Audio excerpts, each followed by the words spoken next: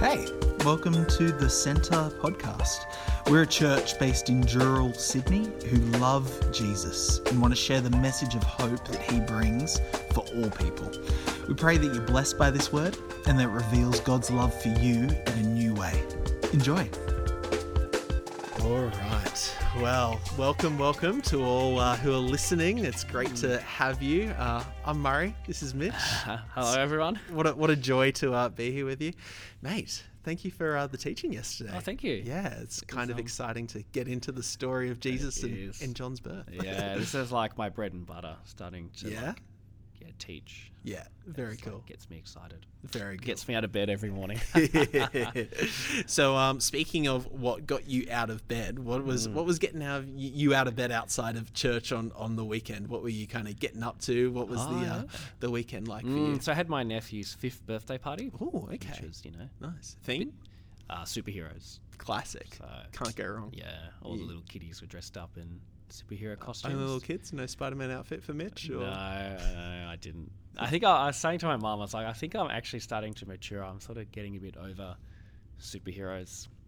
When I started Bible college, I was renowned for wearing like a different superhero shirt like every day. It's like my thing. Okay. I don't think I have like any of them anymore. I've got rid of them over the years. Is Batman your go-to superhero? I just know you have Batman socks. Yeah, kind of. I don't know. A bit over Batman. Okay. I feel like his whole philosophy is a bit dumb. Oh, okay. Well, let's go there for a second. His whole philosophy is a bit dumb. Well, he won't kill people. And like there's times it's like, like if you just like killed the Joker, you would solve a lot of Gotham's problems. It's very Christ-like of you, Mitch. Well, no, dressing up as a bat and beating people up isn't very Christ-like. Full stop. Touche. Yeah, touche. I feel like if you don't go to that, maybe if Bruce Wayne stopped like just hoarding all all that money and just invested into the Gotham Police Department, that's what they need. Stop making it about you, Batman. Yeah, I know. I remember just watching one movie and I was like, yeah, this whole thing just is dumb. It's just a repeat of like you just beat up the Joker, chuck him back into Arkham Asylum, like rinse, wash, and repeat. I was like, oh. And I think I got a bit of superhero fatigue after like the Marvel movies. Oh, I think as everyone does. I watched Endgame and that's pretty much been the last. Yeah. Marvel Would you say movie. That was the end game for you of superhero It was actually. So you heard it here first, guys. Your pastor, Mitch Livingston, is pro-death penalty. There you go. All right, there we go. Juicy scoop from BANTER. So who is your favourite superhero then? Who has a better philosophy for their crime-fighting vigilantes? Probably Superman. Superman? Yeah, okay. Actually, Superman has a very interesting history. So he was started by two Jewish guys. And even his like Kryptonian name, Kal-El, it's Hebrew. It's like voice of God or something. Because El means God and Kal's like voice of God or something. Yeah. And so he was actually written in a time when people were very oppressed. And so Superman, like the original comics in the 20s, often fought like corruption. He wasn't fighting cosmic like enemies. He was fighting like corrupt landlords and like it was what's his name, Jerry Schuster, and I can't remember the other guy, but they kind of wrote it as a hero for the people, like a man that can't be stopped, that can lift us from the oppression that we're facing. And so truth, justice, and the American way. That's what Superman fights for. Fascinating. So how did you feel? Was it Snyder who made Superman kill people? Well, I was pretty upset. Yeah. I was like, that's dumb, Superman doesn't kill people. I'm just impressed I got that reference correct, to be honest. Yeah, okay, cool. Yeah. So did you feel like that contradicted his philosophy? Actually, yeah. He was like...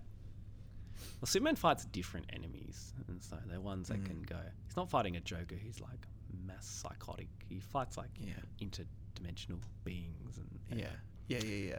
No, fair. Yeah, I've look, I don't think I'm as into superheroes as you are. I've got this weird thing where like I'm kind of a wannabe geek sometimes. Yeah, okay. Like I feel like I want to be more into those things, but I just don't have the stamina for it. Like I just start reading a comic book or start like watching, and even when I was like younger, like I don't know, just too much. I couldn't stick with it. But Green Lantern always was very appealing because he's like an artist who lives in a lighthouse, who like uses his like imagination to like. I'm like, I like that. That's cool. And like I think the Flash and Green Lantern, they're both like generational superheroes. Like passes on to the sun or whatever. Yeah. So there you go. Well, look, if we have anyone still listening, that's but like I think interesting to speak about intergenerational stuff and philosophy, because that's kind of like what we're going with Luke's first kind of infant narrative in Luke. I wanted to first open up with Luke is he the only of the 4 gospel writers who is writing to a specific person and makes that clear at the start of his... So Theophilus, so friend of God. See, I thought it meant God lover. I think it can be going to be both. Yeah, okay, friend of God, God lover. Like philo can mean love, friend. Lover of God, friend of God. Depends on like what definition you Google. Close with God. Yeah, close regardless. with God. And so we don't really know whether he was like a Jew or a God-fearer, and a God-fearer is a Gentile who feared God, but obviously wasn't circumcised. Didn't go the whole hog, so to speak. They, they were only allowed in that court of the Gentiles, like the Ethiopian eunuch in Acts. So he would have been a guy who was a God-fearer. Okay, so he's allowed. This is where you're allowed, and you can kind of experience Yahweh from a distance, but you're not a Jew. Because I found a really interesting tension in what you said, and I don't disagree with what you said, but it was just, I have kind of always been taught that out of the 4 Gospels, Luke is the most sort of Gentile leaning. Would that be fair to say? That is fair to say, but also not. Yeah, because this is the thing, right? Yeah. So the common narrative that I have always been told is that Theophilus probably a Gentile, definitely not a Jew, in the sort of sense of being a Jew and being born into the bloodline of Abraham, but you kind of made this statement that Luke was assuming Theophilus to have an Old Testament knowledge. Let's unpack that. Yeah, he's a Gentile, and yet, because a classic example you've already brought up, the Ethiopian eunuch who is reading Isaiah but doesn't understand it. So there's this interesting tension of Luke's writing to a Gentile, but there is this assumption or expectation of Old Testament knowledge. What's going on here? Yeah, because I let me pull up Luke chapter 1. Yeah. Because it seems to be Luke. There's a number of what we would call gospels, and I say that in inverted commas, because Luke talks about. Come on, internet. There we go. Luke chapter 1. So he says, "Many have undertaken to drop an account of the things that have been fulfilled among us." So clearly, there's lots of either writings or teachings. Yes, about Jesus' life. Yeah. Just as they were handed down to us, but by those who were from the first eyewitnesses and servants of the word. With this in mind, I myself have carefully investigated everything from the beginning, and I too decided to write an orderly account for you, most excellent Theophilus, so that you may know the certainty of the things you have been taught.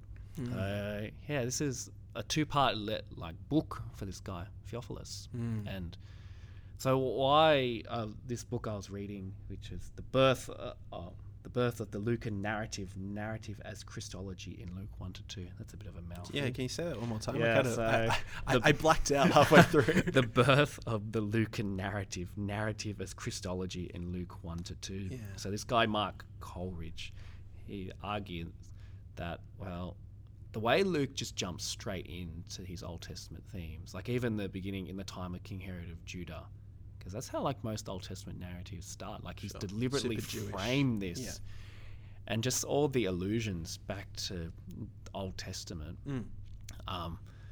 He argues that as the reader, you're privy to knowledge that the characters don't know.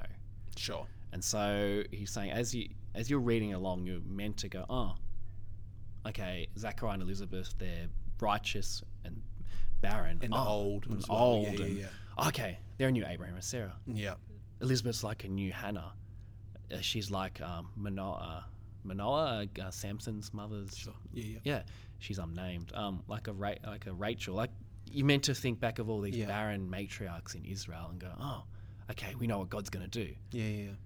And he's saying as the reader, we have that insight. We know what's going to happen. The characters don't know at the time. They're kind of left in the dark. But so we're meant to look back and put together all these scenes of how God's operated in the past, and how He's going to work in the future. So we see events in the past are setting up the trajectory for what will happen in the future, if that makes sense. And so, Yeah, actually, Coleridge argues that this is not a narrative for beginners. He's saying, like, this is written for people that, or a person, or how you want to sort of see Luke wrote it, if it was for one person or for many. But it's meant to be, the idea is that you kind of know the Old Testament before jumping into this. So you're meant to pick up on these themes. And Sure. And yeah, something that we've, I think, mentioned before, but there is an interesting thing with this idea of Theophilus, where it could be a specific person and their name, or it could be to you, like friend of God. Like it could be a third person title, or it could be a first person title, which is just interesting. Or it's like, dedicated to him, but meant for sure. Anyway, acknowledge that more people are going to read it. Sorry, I just think it's an interesting little tidbit. Yeah. And I had a point. I'm sorry. That was going to be deep and profound, and it's so deep and profound. I forgot. I've robbed the listeners of a deep and profound. Well, one thing that could be interesting to talk about is you spoke about this idea of Elizabeth's, I suppose, inability to conceive, her barrenness, to a Jewish audience would have been perceived as something that she deserved through being unrighteous or something. Yeah. But then I was kind of quite struck with the idea that the pattern that I sort of have observed throughout the Old Testament is the women who are barren and then do fall pregnant are actually seen as very righteous people. Where would have this sort of Old Testament expectation that if you're barren, it's something that God's sort of justice for your unrighteousness has been placed on you? And so I think some of it is tied in around Deuteronomy 28, which gives the covenant blessing and the covenant curses. And so the curses begin, however you do not obey the Lord your God, He says you'll be cursed in the city, your basket and your kneading trough will be cursed, the fruit of your womb will be cursed, crops of your land, and it just goes on. And so, I think tied a little bit into that is this idea, even though like this idea of barrenness was seen as like, that's how God uses it, there's still a deep shame, and Elizabeth says that in her praise. I have it here written down, is that my Lord has done this for me. In these days, He's shown His favor and taken away my disgrace among the people. So, like, barrenness is seen as something disgraceful. Like, even though, I think again, this ties into the whole. As the reader, we are privy to knowledge that Zachariah and Elizabeth wouldn't be. So they're just thinking like, okay, like, where is God in this? Well, obviously, they're praying about it because Gabriel says, "Hey, your prayers have been answered; they've been heard." It's just taken a very, very long time for it to happen. So there's there'd be this constant tension for them, this shame about the community, and like that shame being lifted. It's just something we just can't comprehend how childlessness was just so horrible to the ancients. Yeah, I think it's something that probably people in a modern context still internalize.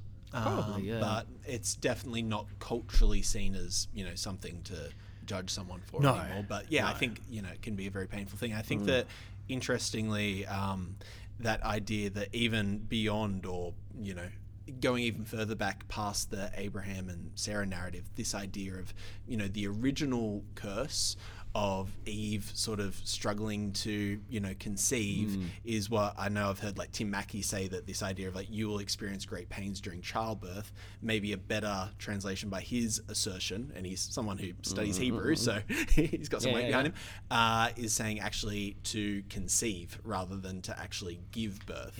And this idea of barrenness kind of comes all the way back to the original sort of curse out of the garden. And that's sort of how I had read that too before hearing what Mackie was saying. Was that childbirth, pain in childbirth, not just the 11th hour of childbirth, but the whole process. And just see that in Genesis, the women who struggle with being barren, Sarah, and using the ancient IVF forms of getting a maidservant through Hagar or Rachel, and Leah too. They both do that, and that's that tension throughout Scripture of these women who desperately just want to have children. Yeah, for sure. It's how God intervenes in that. But it's interesting too. At the same time, that the barren matriarchs was seen almost as living parables of Israel's experience, and so I guess that's with Scripture. There's always a bit of tension, like with these things. So how people saw. So obviously Elizabeth and Zachariah see disgrace for not having a child. But at the same time too, the Israelites could look back on their history and be like, oh, well, our matriarchs, like us, we're like the virgin daughter, Israel, and we're the ones who are barren. And so in Isaiah chapter 49, I'll pull up, it talks about that kind of idea of like, oh, well, Israel, you've been barren, but don't worry, it won't be for much longer. And so that's another image Luke is riffing off, is that now that this woman who is barren is about to have a child, it's a sign that Israel's fortunes are being reversed. I think I may have found the passage here. Isaiah 49, 9b, the second part of this one. They will feed beside the roads and find pasture on every barren hill. They will neither hunger nor thirst, nor will the desert heat or the sun beat down on them. He who has compassion on them will guide them and lead them beside springs of water. So obviously this idea of something which is currently barren being restored, and a restoration of Israel, sort of being shown in a maybe living parable of these women who are likewise have a womb which is going to be brought back to life in a way. And what's really cool is that tied in with that Abraham and Sarah imagery is that Abraham and Sarah's birth, their son Isaac, is not just for them. It's not just to remove their disgrace. It's actually to bless the whole world. And so in a similar way with that imagery, Zachariah and Elizabeth's son John isn't just, okay, my disgrace is removed, I'm sort of got a son. It's actually to be a blessing upon all of Israel. And that's what Coleridge, he notes that a little bit too, with when Zachariah's in the temple and it says all the multitude out praying. It's like, well, clearly not all Israel was out there. He's saying it's kind of a way of subtly saying, that's what Luke does, the multitudes will sort of start to get more knowledge. It's almost a way of saying this is the beginning of how Israel as a whole is being blessed. And it starts with the arrival of John. And so for what one couple is just their disgrace being removed, also it's more important, it's actually all of Israel's disgrace being removed. So all the people can be blessed. And I like, again, we've spoken about this before, but I just think that idea of that Abrahamic covenant of you will be blessed so you can be a blessing is such a great holistic way to look at God's blessing, I think, because ultimately we are always wanting to be wary of falling into a prosperity mindset. But at the same time, we do worship a God who does bless, but it's beyond just our own sort of physical comfort or material, ability to just be surrounded by lots of glittery things. It's the idea that then pours out, into the world, which I love. You also sort of made this really interesting allusion that John, quite a few times, but in this passage in Luke, is referred to the promise of an Elijah. And then what that sort of means then, again, for people to read he will be an Elijah, you need an Old Testament context of knowing what else is happening in that story and continue. Do you want to speak about what that means for a Jesus if he's the Elijah? So Elijah was called in the time when King Ahab was king of Israel, and he's a very, very wicked king married to Jezebel. And irony is Jezebel is a Baal worshipper, well, Ahab too, and Baal is the storm god.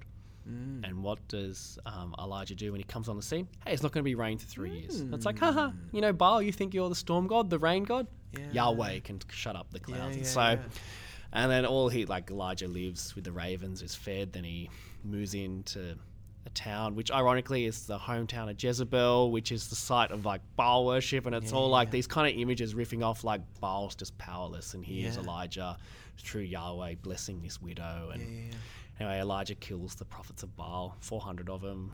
There's a big encounter, and it's pretty cool where they try to offer the sacrifices. He's there mocking him, saying, hey, cut yourself more, maybe he's asleep, shout louder. And then he gets the sacrifice, they're pouring water, and so that was sort of Elijah, and he was, I guess, the template for the prophets. He did remarkable miracles. He also suffered a lot tremendously. He really suffered from what we'd call depression today, when after his big victory he runs away and hides in the cave. And so he was the benchmarks of prophets.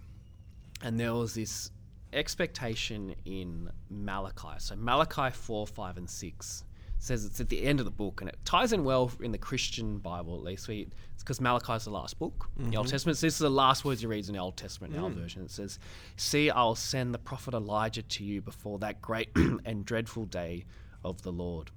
He will turn the hearts of the parents to their children and the hearts of the children to their parents, or else I'll come and strike the land with total destruction." And that's how it ends, and then you read Matthew, and it's and so what Malachi is talking about is Elijah's going to come, and this is some of the words Gabriel riffs off, turning the hearts of the parents to the children, is that there would be this future Elijah who would come, and he would, in a sense, prepare people to turn back. And so here he's talking about the hearts of the parents and children. Gabriel broadens it, say all of Israel. He's going to prepare Israel. And so he's merging sort of a few different passages. So another one from Isaiah 40, a voice of one calling in the wilderness, prepare the way of the Lord, make straight in the desert a highway for our God. Then Malachi 3:1, he says, I'll send my messenger who will prepare the way before me. Then suddenly the Lord you're seeking will come in his temple. And so Gabriel's merging these sort of three passages into one, this expectation of a future Elijah to come who will prepare for the Lord's arrival. And so if there is an Elijah, there must be an Elisha.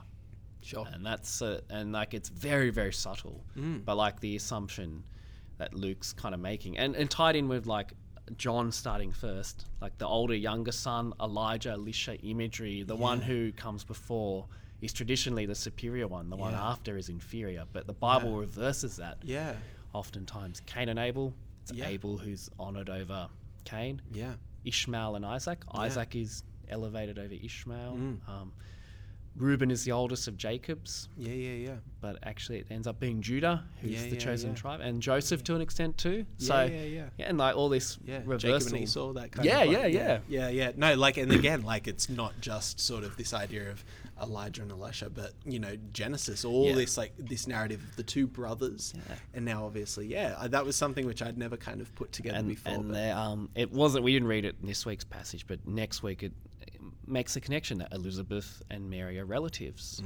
So in a sense, Jesus must have Levitical blood in him too, somehow, which I'd never really thought about, but must be the implication. Somehow Mary and Elizabeth are related. And so that means that it's kind of that brother imagery. Like, so John's sort of the older, and he says, you know, even John goes, he must increase, I must decrease. He recognizes that. And so John's role is not necessarily to become Elijah 2.0 and start holding up the heavens, calling droughts down and shooting out lightning from heaven. I think I've said that before. Anytime you read fire from heaven, it's actually lightning. Better translation. So, you know, it's not...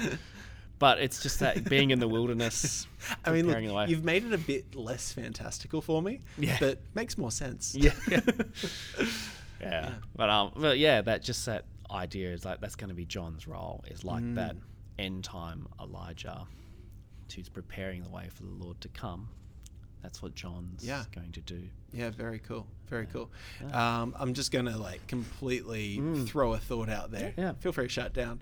Even like an interesting idea of the, you know, almost scepter, for lack of a better word, being passed from the tribe of Levi to the tribe of Judah a little bit, like representing those two things, which is fascinating. Well, what's interesting, so Jesus' baptism, in Matthew's version at least, when Jesus rocks up and John's like, I can't baptize you. You know, you should be baptizing me. And then Jesus' response is, hey, let it be so. So like something along the lines of let everything be fulfilled, or all righteousness fulfilled. And that's kind of, and then John consents. And I was reading some stuff saying, well, what makes John consent when Jesus said that? And it's kind of tied into that Melchizedek imagery. And that's what Book of Hebrews unpacks. It's like, he asks the question, like, how can he have a priest from, you know, that's not from the tribe of Levi? He goes, well, look back to Melchizedek, Psalm 110. So the John being a Levitical priest means that to be baptized as a priest, he had to be baptized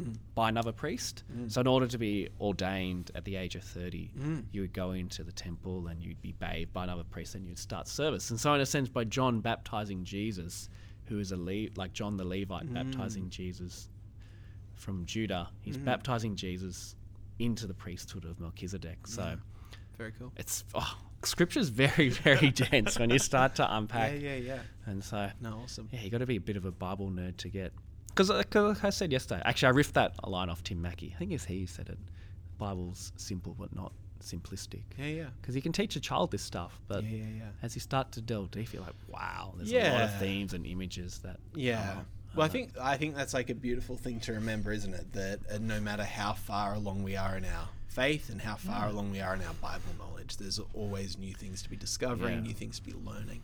I definitely think that we can be a bit guilty of treating the Bible as one and done. I read the book of Mark when I was 14. Like, I've been there, done that. You know, that to come back to it, meditate on it, reveal new things each time. It's very cool. I also kind of want to look at, you've got this other idea that the Gabriel, the angel messenger of Gabriel, actually only appears one other time in the Bible. Did you want to kind of unpack that a bit more? And, the further connections of what that means. So in the book of Daniel obviously, it's a pretty wild book. You got the chapters 1 to 6 are the kind of easy ones, are the Sunday school stories, you know, Daniel, lion's den, Shadrach, Meshach, and Abednego. And then from chapter 7 to 12, it's his apocalyptic images. And so in Daniel chapter 9, Daniel is praying and he's visited by Gabriel. And so in the context, Daniel is praying about Jeremiah's 70-year prophecy of being in exile. And so to cut a very kind of complex narrative short, it's Gabriel's pretty much like, it's not going to be 7 years, but 70 weeks or 77 weeks. A little bit confusing translation, but basically the 70 weeks that Gabriel foretells, it's God's roadmap for how the world will end, and there is no end of debate about what that means. So some see that as like the 70 weeks are happening to like Jesus' second coming.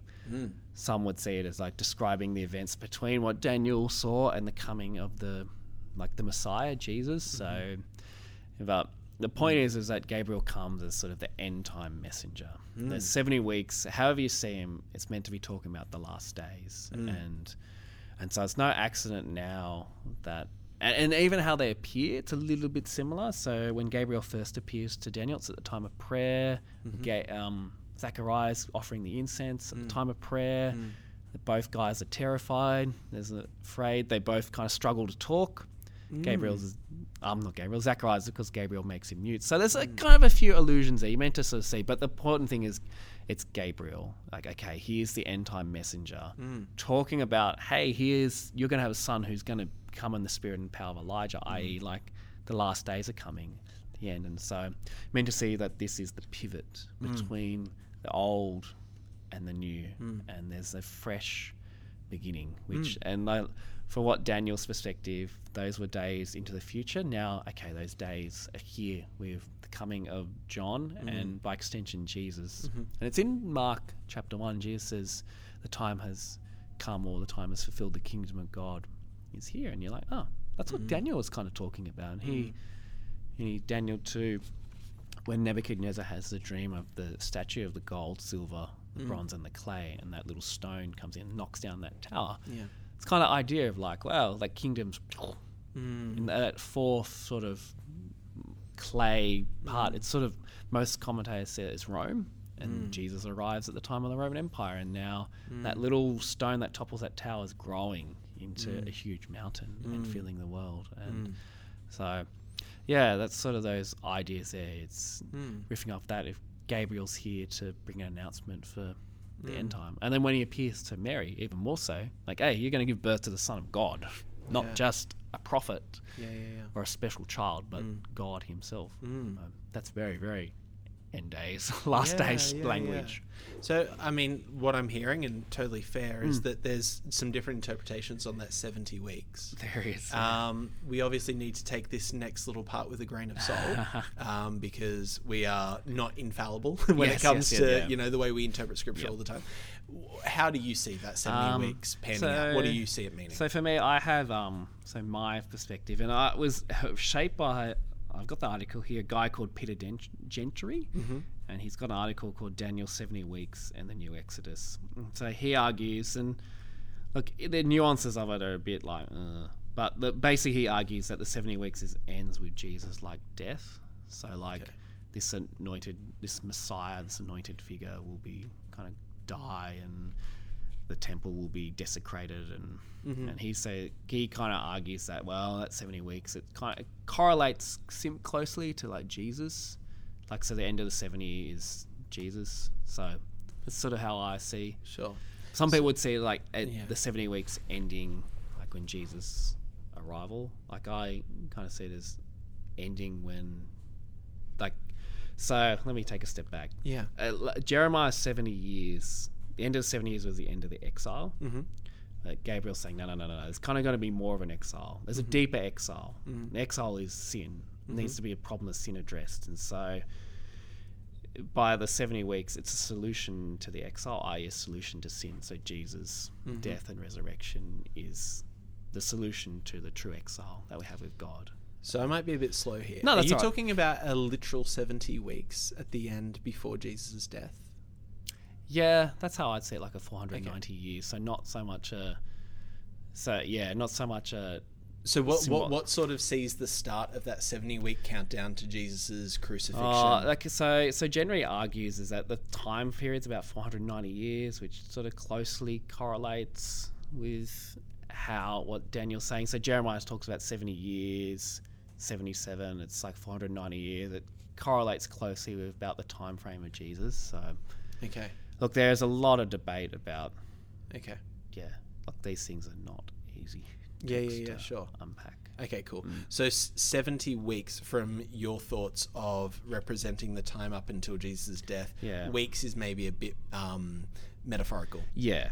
Kind of saying that period of 70 years, it's going to be a shorter period. Yeah. And then you're saying another sort of common interpretation is this idea of the space between when sort of John the Baptist sort of, I don't know, conception is announced to Zechariah, and the point at which Jesus is born could have been about 70 weeks. Yeah, is another interpretation. And then there's You're also not a massive fan of that interpretation. And then there's one where too that we're in the 70 weeks now, and they're going on until Jesus returns. Sure. Well, I probably like the idea of it ending around when Jesus' death and resurrection, and even people who have that, it all disagrees. It can get very like bogged down.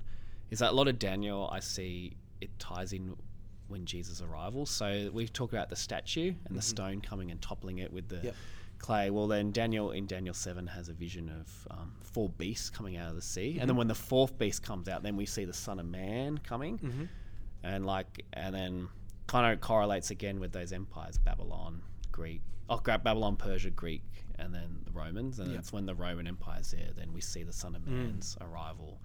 Yeah. And so that's how I see Daniel. It's talking about events between Daniel's time and the arrival of the Messiah. And so I just feel like that.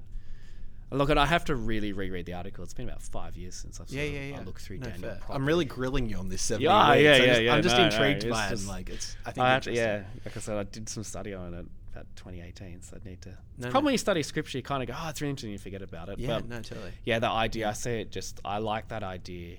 For me, of it correlating between the time of Jesus, and but again, like, you know, even within people that think that they have a disagreement on what the 62nd week will do, but I just go, look, I just feel broadly 70 weeks sort of ends around when Jesus' death or resurrection, and then we're sort of and then because John talks about having like the time will be near soon. So Daniel's kind of like, it's going to happen in the last days, and John sort of picks up on a bit of Daniel's, and he goes, actually, it's going to be nearer than that. So Sure. Yeah, interesting. Scripture is very complex, and this is the fun part of it is that you can read. There's books out there with different people's viewpoints, and again, like this stuff, I feel like it's interesting, but not super important. Like if you think, I think that 70 weeks will happen when Jesus, right? Like, okay. And maybe almost what I'm hearing a bit is understanding, almost dare I say, the style of prophecy. That like 70 weeks doesn't have to be like, okay, like let's get that calendar out from like first AD and like let's figure out what's going on. It seems to be a bit like more broad brushstroke and.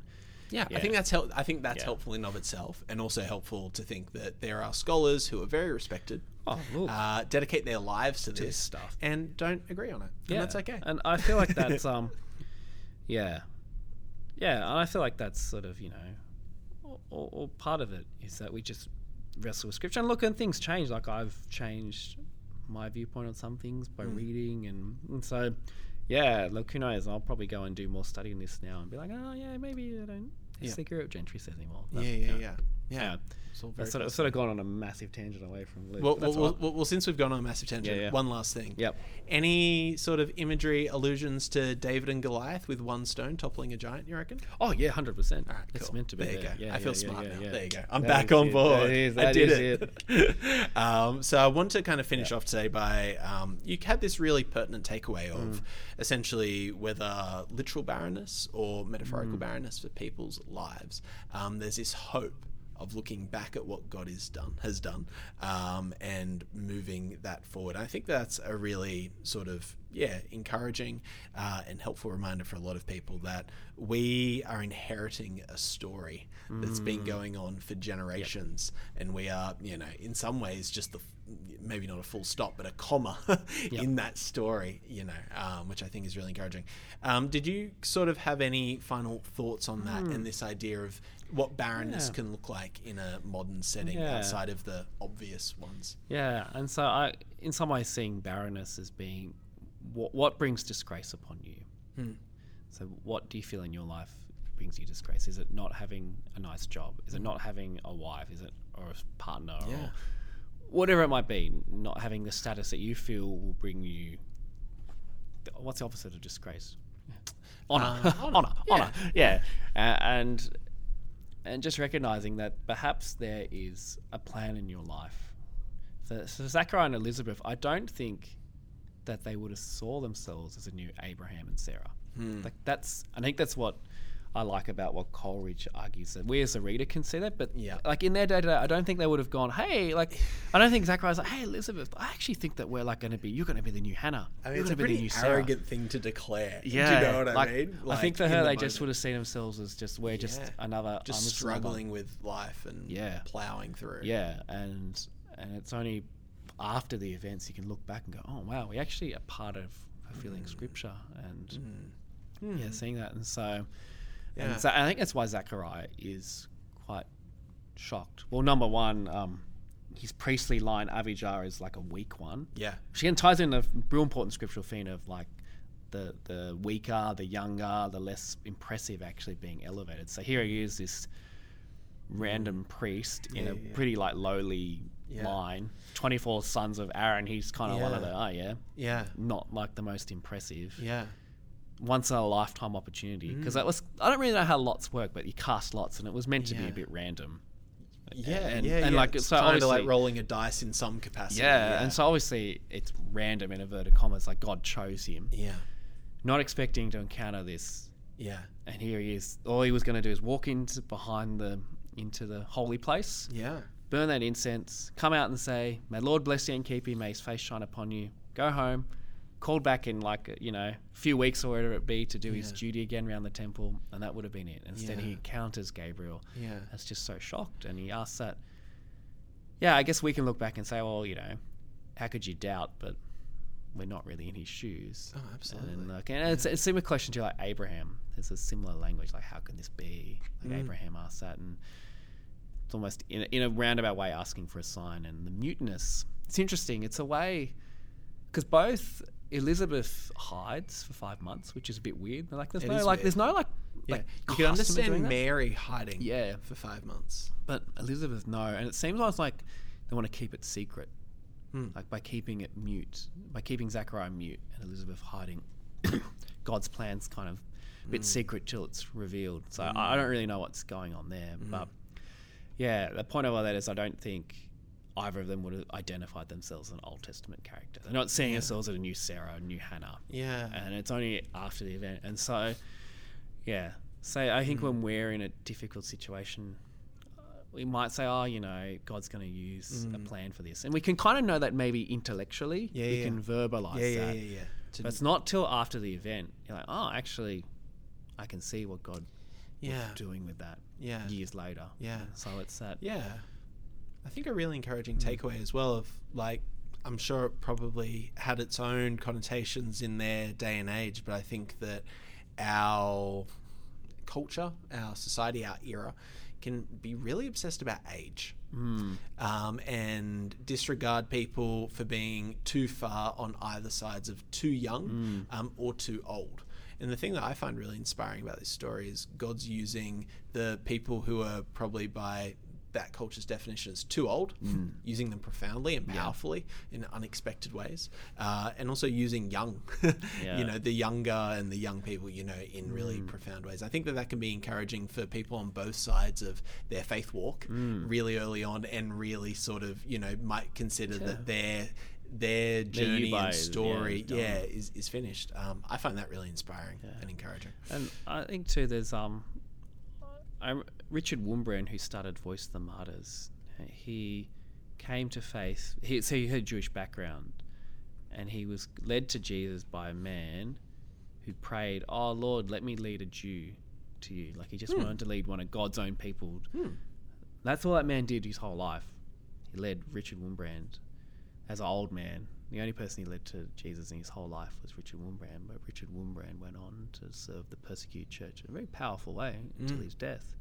And in a sense, his legacy continues on. So you just don't know. You might have been raised up for one purpose in life. Yeah.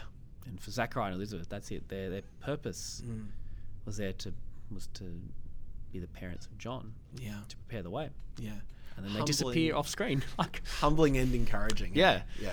And so, and that's, I asked that question, is like, why does Luke begin with John? Because every other Mark does too, but Matthew's in a different way. Matthew's birth narrative starts with Jesus, then we get to John. Yeah. And John's gospel just starts with Jesus being the Word. Yeah. Mark he kind of starts with Elijah, starts that prophecy. But Luke's made a deliberate choice to begin with John to set the scene for us to prepare that. Yeah. So good.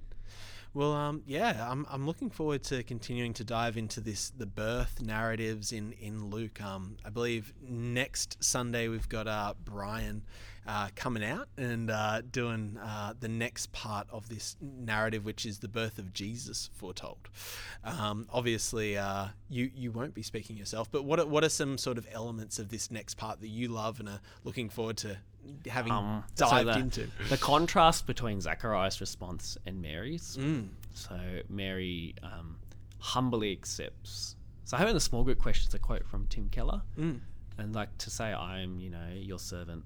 She basically put herself death sentence. Because part of Torah is if you're an adulteress, you get stoned to death. Now there's a bit of debate about whether or not people still did that, but if she wasn't risking death, she was risking social stigma, because who's going to believe her? Yeah, sure. Sorry. Oh, no, we're good. Risking that social stigma. The fact that she just... Zachariah, the assumption he's a priest, he should just be obedient. He is a lowly girl, teenager really, 13, 14, however old, just can obey. And so, and then obviously picking up on that Elijah imagery here is we've got the Elijah coming, now he comes Elisha, the younger son, in inverted commas, who's going to be more honoured. And the fact that he's called the Son of God, hugely powerful, because we're already set the scene. We're in the time where King Herod is ruling, and if you know your history, Herod's just a puppet king for the Roman Empire, and Caesar Augustus, he was the Son of God to bring peace to the world. And Caesar was God, he was the Son of God. And here is Mary giving birth to the real Son of God. So very, very helpful, insightful things. And then obviously Mary is a bit like a new Hannah. Song leads to a Hannah song, and songs in the Bible set up the themes for what's to come. So looking forward to it. Well, Brian, you got a big project ahead of you. We look forward to hearing from you, but it should be good, I'm sure. Mr. Codrington always delivers. So we'll catch you guys on Sunday, and thanks for the chat, man. No, thank you. See ya. Thanks so much for joining us. Don't forget to rate and subscribe to help others discover this channel. Check out the description if you want to find out more or get in touch with us at the Centre Dural. But in the meantime, praying for God's hand over you as you continue to step into everything Jesus has in store for your life. Be blessed.